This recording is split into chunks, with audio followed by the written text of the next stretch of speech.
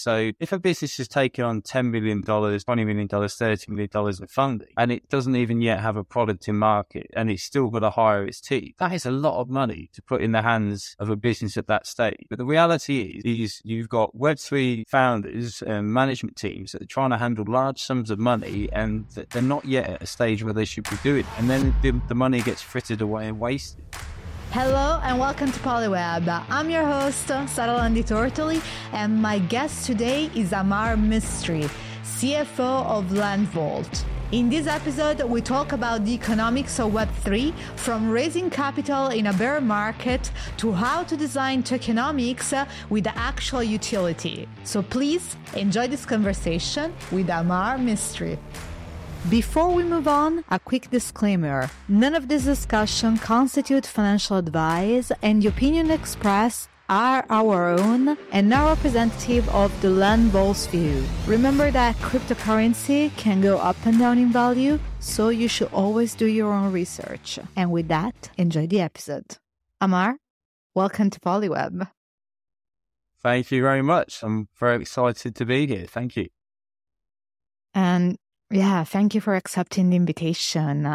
And actually, congratulations on the round that you just closed for LandVault. Yeah, we are all very, very excited and very hyped about being able to close a funding round in a very difficult environment.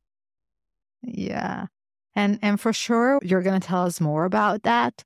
But maybe for folks who are listening, can you describe very briefly what's LandVault and what's your role in the company as the CFO? Yeah, sure. Happy to. So LandVault is the builder of metaverse experiences. So we're the largest builder in the world. We work on any platform. We work for any brands. And yeah, we've been building now for 2 and a bit years. So we've done lots of different activations, which effectively amounts to games. Aside from the bespoke builds and things that we do, we're also working on tools for the metaverse for the wider public. So we describe it as like the WordPress moment for the internet. And this is the moment where anybody can come in and create a metaverse experience without having to engage expensive third-party providers. So that's what we are. That's what we're doing, and we're happy that we've just closed an extension to our Series B funding round. Yeah, and like with the current market condition, I mean, let's face it, metaverse right now, it's not anymore all the rage, right? It's not anymore the next big thing with, AI and ChatGPT and all the innovation that we've seen going on, in that direction. So I imagine that closing around in such a market condition might have been challenging. Yeah, it definitely was. I mean, you're absolutely right. Fundraising a year ago for a metaverse project is a completely different story. But for us, I guess we still see the value, what we're trying to build, right? We know that the metaverse isn't just about virtual reality or augmented reality. We see the benefits of the creator economy and how the blockchain can enable different distributions of wealth. And that's really what we're playing for here. But what does that mean going out to raise money? It's difficult. Like we would talk to people and you could see people switch off when you say crypto, when you say metaverse, which is just, it's not easy. Like I was talking through some of the team internally around how other businesses, it's so easy to explain what they do because they don't have to focus on the technical component of what they do. But for us, we're partly technical, and then we've also got this more tangible game builder fragment to what it is that we do. So we spoke to lots of people, but those that still, investors that still buy into and believe in Web3 as a project, it's not a challenge. If anything, you get to really socialize and galvanize the opportunity. For those that aren't interested in the space, they're really not going to be now. So yeah, and maybe then we can take this direction, and it's a good moment to ask you, what are investors looking for at this stage in a Web3 company? So, for example, if we think about metrics, what sort of metrics do they want to see that are good indication for them, that it's the time to invest? And maybe based on your experience, how is it different raising for a Web3 company compared to a Web2 company? Yeah, well, so I guess if we start with what does an investor always look for, I mean, it's return on investment. That's still the case, whether you're Web2 or Web3. They're still going to look for a return on their investment. I guess the profile is different when you're thinking about Web3 to Web2. So you'd be thinking of higher risk because it's a nascent technology. Who really knows what direction it's going to go in and what it might become to be. So therefore, the reward should be higher. So when we've gone out to market now, some of the metrics, the KPIs of what any Web2 business would know, or what Web2 businesses I've represented in the past would know. They're things like revenues, they're things like client acquisition costs, things like gross profits, any points of traction. So transactional activity, user acquisition numbers, these sorts of galvanizing metrics where you can point to something and go, look, last month it was X and it's growing 200% this month, so we're going in the right direction. Those metrics are still relevant. Those metrics are still being looked at. So we didn't, from some perspective, I didn't see any difference there. But when we were going out, the challenge, I think, is that, as I spoke to earlier, when we mention metaverse, it's a switch off moment. I can almost hear myself saying it over and over again because it's almost the only way I see to describe our business. So we're trying to find other ways to make it more palatable.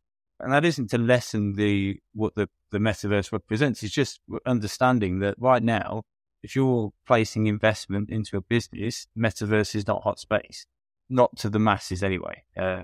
So what makes it different in going out to raise money? Well, I guess it's the catchment is a little bit smaller. Raising money in the past, you could get a list of 100 plus investors or VCs relatively quickly, and you could get conversations with a lot of those, especially with the pedigree of what we have on our cap table, I think.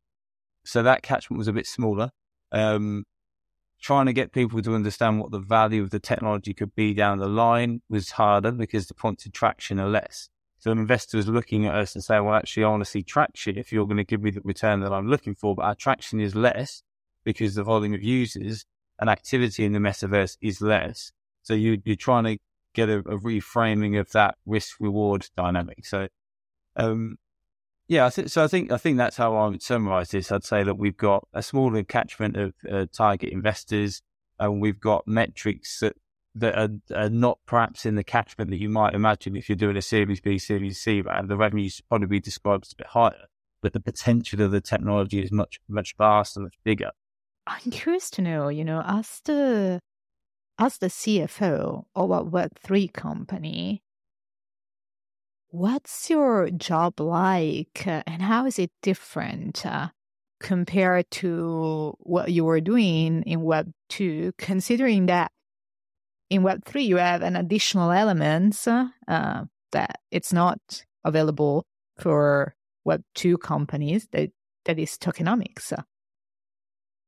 Yeah, well, what's it like? In some ways, it's great fun, right? You're working with a group of frontierists, right? We're all trying to sort of break new ground and create something that isn't there. And I know you can say that at most tech companies, but it does feel different in a Web3 business because everything changes day to day, week to week, and that's not necessarily true of other businesses that may be building tech or apps in Web2. Not diminishing what they're doing, but I do think that's different. I've worked in both. So what is it like? So I guess if you imagine, or if you care to imagine what a CFO's role might be, a CFO works on a spectrum of compliance and strategy. So at one end, compliance is managing tax, it's managing risk, it's managing regulations, anything that a company is doing that has any sort of red tape around it. A CFO has that on their spectrum. It's understandings and deliverables. It's their lookouts. On the other end, you have strategy, right, which is what's the business plan? What's the business model? How are we making our money? How could we optimize that? How are we funding this proposition? How are we looking to take this to new markets? How are we going to sell this business? That's the spectrum of a CFO in my view. So you have this compliance to strategy.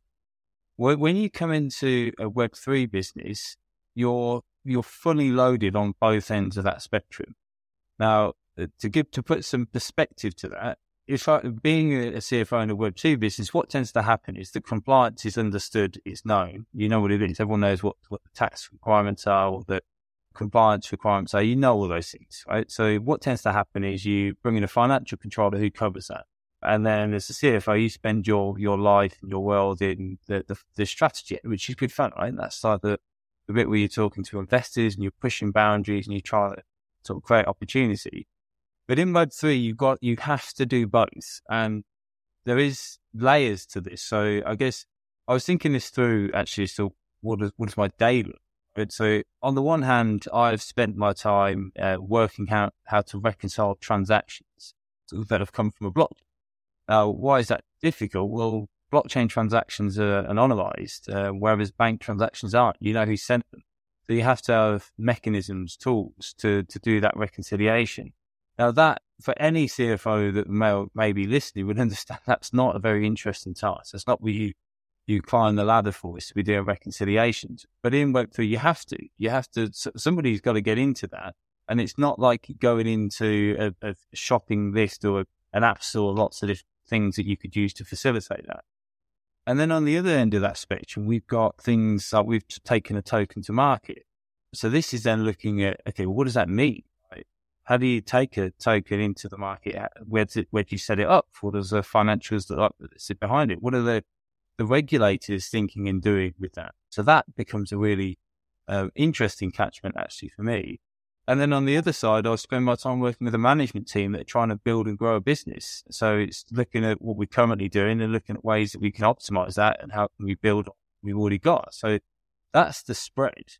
But it's made hard in Web3, not just because you're covering both ends of the spectrum, but you also have this fundamental challenge, right, which is if you go out to a third party for support in a Web2 business, so whether that be an audit partner, an advisory partner, PwC, KPMG, those like, you'll be able to get access to those people, usually because you've got a big marquee fundraise behind you and everybody wants to work with you. Now, we've got a big marquee fundraise behind us, but when we've gone out to those same parties, we don't pass the scrutiny of the risk committee because we're a metaverse business. We have transactions that come into our business that are crypto transactions. So not only is it challenging to cover both ends of the spectrum, but then you're also trying to do this in a manner where you don't have the normal backdrop of this army of really qualified, experienced people sitting behind you. So it's tough. It's tough, but it's fun. It's uncharted territory. Yeah, it's definitely that. Let's put it like this. I'm curious, how do you manage this challenge, And going back for 1 second to crypto transaction and the fact that part of your revenues are generated in crypto. How do you handle these in a way that makes it palatable? Yeah. How do you say that? Palatable. Sorry. Yeah. Okay. I wanted to be fancy. But then I cannot. Okay. So how do you handle this in a way that is then palatable for investors or, for other people that are interested in the company or to get the help that you need? Yeah. It's a fantastic question because holding any crypto on your balance sheet, aside from the accounting requirements or understanding that you need to have to be able to hold the digital assets, there is the risk to it. And I'll major more on the risk because I think the accounting part is a bit dull, to be honest. But the on the risk side, it's so volatile, right? So if you're receiving all of your payments in crypto and that currency drops 10, 20, 30%, which has been seen before, then all of a sudden you're losing significant volumes of cash flows, right? So what we've tended to do from our end is to try and minimize that risk. And going back to that sort of compliance and strategy spectrum, this is the sort of the area that sits on the compliance end, which is minimizing the risk. So we didn't take investment to be managing a portfolio of cryptocurrencies. We took investment to build a tech business, which means that what we have to do is make sure we have enough proceeds to be able to build that tech business. So from our end, what I do, well, what we do internally is we do hold some exposure to crypto because we're using it. It's liquid. We've got payments that are going out in the same currency, but we're not holding all of our cash in a crypto. That just be, for me, that just seems reckless for any business that's taking institutional cash. Yeah. Like, do you convert them in stable coins, or do you actually take them out of crypto, and convert them to fiat? So we do a bit of both. So we certainly convert any mainstream crypto into stable coins, definitely. So we would do that on a regular basis, month to month. But then the majority of what we hold is within fiat. Yeah. And I guess we've seen that also, stable coins are not exactly immune to risk recently. Well, that's a funny story, even in that spectrum, as I talked to you earlier about not being able to sort of get into certain institutions. Well, we had the good fortune of being turned down by a Silicon Valley bank because we were transacting in crypto. So that was on our part. Oh, that was in retrospect that was good luck. Yeah, quite. We didn't quite see it the same at the time, but yeah, it's a volatile space. Yeah, you get the dents from every aspect of the economy, I think, with crypto. Although at the minute we're in a positive swing with Bitcoin and Ethereum, and that does tend to benefit the community as a whole. Yeah, lots of things are going on at the moment internationally, but I want to draw back attention to one aspect that you mentioned is one of your tasks, if you want to, as a CFO, which is that of tokenomics design. And I'm super fascinated by this topic, so feel free to expand the way you want with this question. But broadly speaking, how do you launch a token, and how do you design the tokenomics itself? Yeah, absolutely. And I love this space personally. It's one that's really sort of piqued a lot of interest for me. And I'm happy to share my experience and the approach that we've taken to our own token matter. So I guess for me, I see this as two things. Right? So you've got the corporate structure, which is effectively what's the legal home for the token. And then you've actually got the financials, how you managing the actual value of the token itself. So from a corporate structure perspective, the first thing you're having to do is you're trying to determine whether the token that you're creating is a security or not. And you don't have to look far, do many Google searches to see that this is just a hot topic for any Web3 project. The SEC and whether they're clamping down and pinching and trying to crush the Web3 community. But fundamentally, there is a test called the Howey test, and you have to determine whether your token is which side of the line you are on the Howey test. The Howey test basically says, are you receiving investment of money in a common enterprise, and is there an expectation of profit that will be derived from others? That's the Howey test. And if you are, then that means that actually what you've created is a security, which sounds all very simple and easy, right? Except when you actually apply that definition, it's easy for almost any token you create to be a security. Now, the minute that your token becomes a security, then you get into this space where, okay, the best place for you to house that token is offshore. So rather than have it onshore in the US or the UK or any other jurisdiction, you take it offshore and you put it into a foundation, which is what we've done. and which is what a lot of Web3 projects do. So they set up their token's legal home offshore in a foundation, and that's where it exists to be. And then what tends to happen, the structure tends to be that there's a servicing arrangement from that offshore entity back to an onshore entity in whichever jurisdiction they're working. There's lots of other layers and things where if you're getting into the US, but that's just the premise of the structure. Now, what I've just described to you there in 30 seconds has taken months of back and forth and reviews and debates over product design and token design, because it's just not that straightforward. And the reason to say that is because, but personally, I do follow a lot of the news and things that are coming through from the regulators and what's going on across the spectrum with the SEC and the like, because it's not clear. It's not clear what we should be doing from a regulatory perspective. So what you end up doing is every time there's a movement, a twitch, a news update around the SEC are going out now pursuing lots of different businesses that previously didn't fall under the catchment of what was seen to be a security, and now they're being pursued, all of a sudden that changes your risk spectrum. And then you're having to look at it again. Then you have to redesign again, iterate again, before you've even done anything. And it's just not helpful, because even just having some definition or some clarity would make a lot of sense, but we just don't have it. And I'm not the only one that's talking to this space. I mean, lots of Web3 CFO communities where this is a hot topic of debate. But that's the first thing anyway. Like, if you're going to launch a token, what's the legal home for the token? That's the one area. And there is actually, contrary to what I was just saying around third-party support, there are some pretty good corporate service providers, legal advisors and tax advisors that have got good coverage on that. I'm happy to share in any of the notes and things like that one.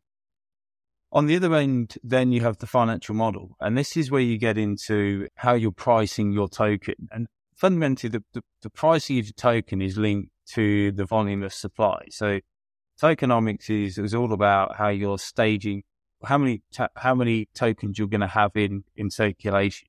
So your total market supply, what would that look like? So that's one thing. And then the other point is, when are you releasing them? Because what you're trying to do is you're trying to create these triggers for your releasing tokens at key trigger points when the activity volume is high. So if you've got more people coming in to buy and you're releasing a bigger supply, that's not going to have a negative effect on your price.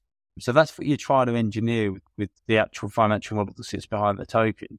But I spent lots of time talking to lots of different people on the financial models that go to boot with this. And I've got a model that I use of my own. I've seen some different ones, but there isn't really, what I've seen is like a tried and tested yet. But that's what, to me, makes it so interesting, because the principles people generally understand, but how they're actually creating it is just very different. And as somebody that's always enjoyed playing around with an Excel model, it just creates a new space to get into. So yeah, it's good fun. I love that. So many things to deep dive now. I have so many notes already. Okay, I'm excited. Let's dive deeper. So first of all, like a background question that maybe I should have asked you to begin with.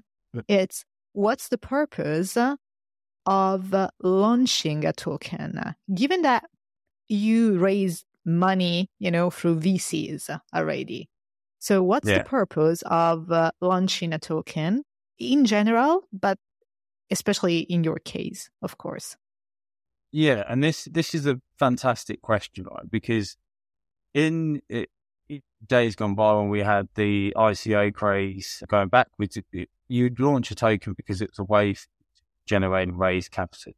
Now, as you rightly point out, for us, that's not why we've done this. The token itself has real utility. And when you're going through your design, again, such a neatly pointed question, when you go through your design, one of the reasons we've spent so long in design of the token is because we've been trying to get the use case a bit held down and be clear that there is a use case. Like, we don't want to build a token that has no value or benefit beyond just being able to be sold for a value or raise some money. So our token, what it fundamentally does is it allows builders of the metaverse to mint experiences. It's the simplest way to put it.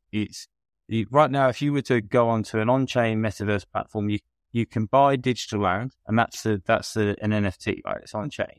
But if you build an experience on it, it's not. The experience itself is not on chain. What Matera does is it brings those experiences on chain.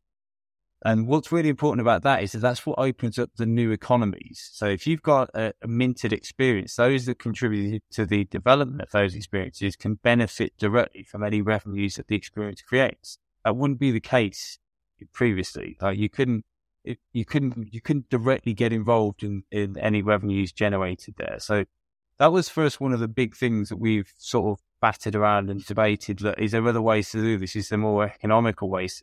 We don't have to go out and raise a token. And the reason I say that is because also having a token isn't a cakewalk. This is not easy stuff, right? The process you go through, the fees that you spend to set all this up, and then the ongoing running costs of that token, it's not simple. It's not simple stuff. And it's new territory, which means it comes with a risk profile of its own. Regulations could change. The appetite of even off-chain token foundations could move, shift. So we create this risk for ourselves, and we have to make sure we're doing it for the right reason. A follow-up question then, what you said before is that basically designing tokenomics is a balance between demand and supply, right? And what fascinated me always about the topic of tokenomics is basically you get to design a sort of currency somewhat, right? So, and you mentioned that also you developed kind of your own model to do that. So I wonder if you will be open to share what your model looks like and how to balance demand with supply in a way that, preserve the value of the token, but still provide enough service at the same time. The Excel modeling behind it's not so much the complicated stuff. Actually, what you're trying to understand is you're trying to plot when you think there will be value triggers in your token's life cycle. So if you were to release new equity in an existing business, you'd probably time that around certain points in your business life cycle. You've hit a peak year, or you're about to go through a particular event, or whatever that might be. You'd time it. But in the way that the tokens work, it's not really the same thing. You're sort of trying to plot it and plot forward, and you're trying to think about how much liquidity that you want to create at a point in time when you don't know what the future is going to hold. So it creates a new set of accelerated questions. But actually, to be fair, this is true of any Web3 project, even in the early days where you would raise investment just on a white paper and people would dump a load of cash into your business and then it was all there. I mean, for me, I had fundamental questions as to the ethics of that. When you raise money in a Web2 startup, you raise in tranches, and it's always been that way, but it works because you raise a seed round and somebody's buying into the vision of the founders, or they're buying into the people. You raise a Series A because you've managed to prove degree of traction and they need to scale it up. And then you raise your Series B because you want to go international, or you want to expand. Then you'll be raising different allocations of money at each point of that journey. Whereas in a Web3 project, you don't do that. You go out and you say, we want to raise 30 million for this project, and you can raise it on day zero just on the back of an idea that you also know is going to be iterated on and change over the course of time. So it's a funny concept anyway in Web3, and it's not unique to tokenomics. I think it's every part of the funding journey for a Web3 business. Yeah, that's true. But in this case in particular, like, how did you decide the total supply, for example? Because that feels like a science, Like how do you do that? Well, to be fair on this one, I'd have to pass out some of the accolades of that to the guys that we had to support on this process as well. So we had some pretty handy advisors on the tokenomic design, but fundamentally, if you have a limited amount of supply, then small movements make big impact. So if you have a large volume of supply, then it means that you can stomach a shift to sale of 10 tokens because it's not going to materially affect your supply. So the more you have in supply, the easier it is for you to distribute that without impacting the overall pricing mechanics of that. So that was fundamentally the principles that I sort of held on to through as we were building. Okay. So, and how do you price it then? How do you decide the price? Because let's go back to what you were just saying before. If we compare tokens with shares of a company, let's say, a company's shares price is given by the total evaluation, overall of the company. So you know more or less what's the value of the company. You can see the balance sheet, and you can somehow make an informed decision. I'm gonna buy into it or not. In the case of tokenomics, how do you define objectively the value? How is it getting communicated then to a user? There is no public balance sheet, for example, that you can see, right? I assume. Yeah, but and actually, this is one of the arguments of the FCC. Actually, so if you have a security, one of the key services that the regulator is supposed to provide is to provide information asymmetry, so that everybody has access to the same information and can make a decision based on that information. That's the fundamentals of what the regulator is there to do. Now, you can take that and you can say, well, actually, for a blockchain project, the whole purpose of a blockchain project is that it's decentralized. Nobody has more information than anybody else because it's a decentralized project. Right? You can go on chain and you can see the volume of transactions and the activity that's flowing through that chain. That's the fundamentals of how it's supposed to work. So there is supposed to be no information asymmetry in a Web3 project. There is things that you get onto that because it's not everything works in a fully decentralized manner. But to your question, how do you put a value on the token itself? It's very similar to what you do with a Web2 business, right? So when you're valuing any startup, the number of shares that you have isn't the important point, right? Every business is going to start off with a number of shares, and then you might go up raise your seed round for $1 million, $1 million valuation, $2 million valuation, whatever it is. And then all you do is you do the mechanics afterwards to say, well, it was a $2 million valuation. We've got 8 shares and that's that share price and we're going to sell them out of those. The same is true in tokenomics. You have a volume of tokens in circulation that you're looking to sell, and then you have a price at that particular round price. So the same is true. So how do you value it?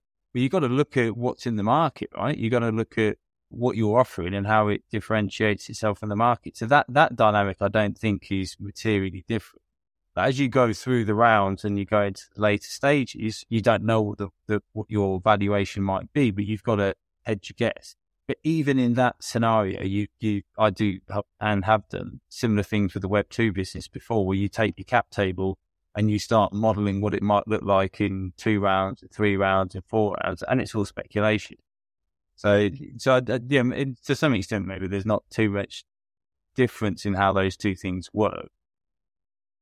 Yeah, because I guess tokenomics has a bad rap overall because plenty of tokens, we've seen this also recently, turn out to be a scam, whether intentionally or not. I don't think all tokens that were issued out there, were intended to be a scam, but then just ended up going to zero. Maybe because it was because of the design, maybe because market condition changes, whatever, right? So how do you make sure that you design a token that is sustainable and doesn't go to zero? I think some of that becomes like any business that you start to fail, right? And people are aware of the risks of backing early stage businesses. Look at what the latest numbers are, but only 1 in 10 go on to be a success. So the risk always exists. The reason it's different than Web3 is that you're just raising much, much more money in the way you were anyway in these early stages of a business. So if a business is taking on $10 million, $20 million, $30 million in funding, and it doesn't even yet have a product in market, and it's still got to hire its team, that is a lot of money to put in the hands of a business at that stage. And let's face it, these businesses are not yet run. Web3 has a different catchment of people, right? Certainly what I've seen. You have people that are Web2 literate or experienced running Web2 businesses that aren't yet into Web3. And there's reasons for both ways. They haven't yet gone into Web3 because it's not yet a mature enough sector to jump into, perhaps. And from a Web3 perspective, you might not be hiring those Web2 guys because actually maybe they're just not up to speed of what it takes to be in Web3. But the reality is you've got Web3 founders and management teams that are trying to handle large sums of money, and they're not yet at a stage where they should be doing it. And then the money gets frittered away and wasted. And that for me, I think, is more the issue. Like if these Web3 businesses were raising a couple of $1 million, and again, speculative projects were failing, fine. Everybody's taking a chance and it's failed. But you see the size of the money and where that money's gone, and you think that just doesn't cut it. Like they should have done better with that. I think, so how do you address that? Though, well, actually, it's trying to, you have to be having an internal debate that says, look, we'd be better off raising less at this point than we would be raising more. But even as I say that, that's a funny dynamic because you're not giving much away. It's not like the reason the mechanics work in a Web2 business is because you don't give away more because you're taking more dilution. So that's your sort of point of tension. We could raise more money, but then we'd have to give away more of the business. That tension doesn't necessarily exist in Web3. So there's no reason for you not to raise as much as you possibly could. It's an I don't know the answer to, but you certainly get me thinking on it. Yeah, I spent like a bit of time thinking about it. Also, like I read the book from Keir Philobate regarding evil tokenomics. Like, yeah, that little book kind of stuck with me. So, hi, Keir. And it's kind of stuck with me. And since then, I've kind of been thinking about that. What's the difference, in your opinion, or your take, between a token and a share in a company? Yeah, well, actually, again, this is where you start to understand where the regulators are coming from. Like fundamentally, a share is part ownership in a company, right? That's what it is. Whereas token is part ownership in a network. Or I guess that's the best way to put it. But it doesn't give you direct access or control over the network. Not necessarily from the beginning. You don't necessarily have a DAO and it's set up, so it doesn't give you that direct ownership. Whereas a share is giving you a slice of that company, and whatever that company does in the future, your slice is worth something. The same isn't true of a token. You don't necessarily benefit from the growth of the company unless the tokens themselves are being traded and grown in value. But what you're starting to see, or what you do see, or the reason I think the regulators get stuck in on this, is this convergence on the tokens having more attributes that look like shares. Actually, maybe you do get proceeds directly from the company in some manner. Yeah, and you can obviously create and craft that. Maybe you do have rights over how the actual network within it is run because you access to a DAO. So when you get into those, I think you start to blur the lines. But from the very outset, though, one is part ownership of a company, and one is, I guess, it's part ownership of a network rather than a company itself. So they shouldn't be the same, but I can certainly see why they get in those lines are being blurred. What do you think on a company perspective is more attractive? Like issuing shares or issuing tokens? My perspective, it's equity shares. The tokens is such high risk. Like right now, you don't have to look far in US regulatory news to hear about the squeeze that is happening on banking and how there's this movement to try and deban Web3 projects, or how the regulators pursuing lots of different projects that haven't previously been pursued, and how they're even going about that. They're not inviting these businesses in for comment. They're just out to try and get them and undermine the industry as a whole. When you're in that sort of space, that's hostile, right? Like, why would you want to create an instrument that is in that hostile environment? And if you don't have the you don't have the requirement to do it, then I wouldn't pursue creating a token. I think you can still get lots of the benefits and the values of running a Web3 business without having a token. It's just that it was once this sort of cool thing to do, a sort of a badge of honor, and over time, I think, my gut feel or my hope would be you'd see less tokens being released into the market and actually more focus and energy being on the builds themselves, actually. Yeah. Yeah, I think that would be great, to be honest.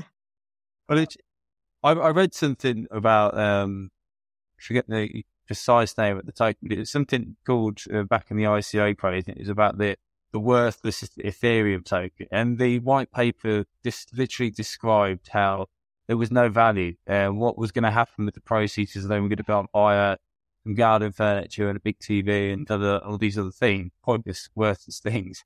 And yet they still managed to raise some money through it. It's just ludicrous. But these things happen when you have something that's so difficult to create and do at the beginning. So if you go back to Ethereum's ICO, that was tough, right? There was lots of things they were trying to navigate. And then you get to a point where it's just so much more mainstream and easy, then people abuse it. That's why NFT started off as actual art and turned into pixelated drawings and nonsense. It's like as soon as the mainstream realize there's an opportunity there, people just want to jump on and turn a quick button. And that's not unique to Web3. That just happens. That's human nature, right? Yeah, I guess like greed is part of us, right? Opportunism, isn't it? Yeah. I want to switch topic for 1 second and move from tokenomics to the metaverse, because being a CFO of basically a company that enables building in the metaverse, what do you think are the economics opportunities in the metaverse? Like, what sort of businesses could be built, and what type of economic upsides we could have there that maybe people are not necessarily looking at the moment because the attention is elsewhere, and therefore it's a great opportunity to start. Yeah, definitely. I was on a panel recently where we had this very conversation point, and it was really interesting actually, because with the metaverse, you have the on-chain metaverse and you have the off-chain metaverse. And I think off-chain metaverse is a different catchment. Like, you can still realize some of the benefits in an off-chain metaverse, like Roblox, Fortnite, things like that, because you can create experiences and you can derive some benefit from that. But there's an intermediary you're paying some money to, and that's how Web2 is anyway. Full stop. No surprise. Yeah. We shouldn't name names. Yeah, quite. But it sort of worked at some stage in our life cycle. We needed organizations to show us the way on that, and they have, and now we move to the next stage. But for Web3, I think, for the metaverse and on-chain experiences, you're building on the blockchain, right? So what does that immediately give you? It gives you the ability to create digital assets, and that's the real asset, the real use case, the functionality that you got to hold on to when you think about the economies that it creates, right? And so the creator economy is the big one that you hear lots of people talk about. And this is just creators creating and directly benefiting from what they create. It's no rocket science to it. It happens today, but there's an intermediary. It's taking a slice. In on-chain, you won't have that. You could directly build something, create something, and you'd benefit from that. Sort of what the Matera token is trying to facilitate, right? So we're saying if you're a builder of a metaverse experience, then build it. And anything that is derived from that experience, you directly benefit. So that's a good thing. It's a positive. And then you have other, I guess, game economics or business models. And I think this is where it gets interesting, because the metaverse at the minute is seen, well, what is it seen as really? Lots of people you can talk to, they'll describe it as a gaming environment. So if it's a gaming environment, it's got to be fun. But it can't be fun if it's just for people trying to advertise, because that's not fun.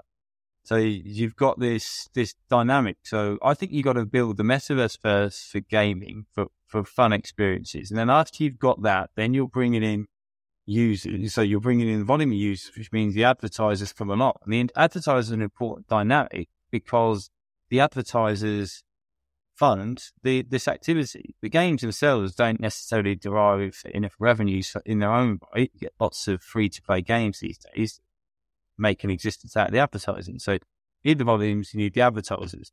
But from a gaming perspective, I used to, back in the day, used to play a game called Final Fantasy VII. And I remember going around, I think they were called GFs or something, but these creatures that you had. And I was going around trying to get this GF to be level 100.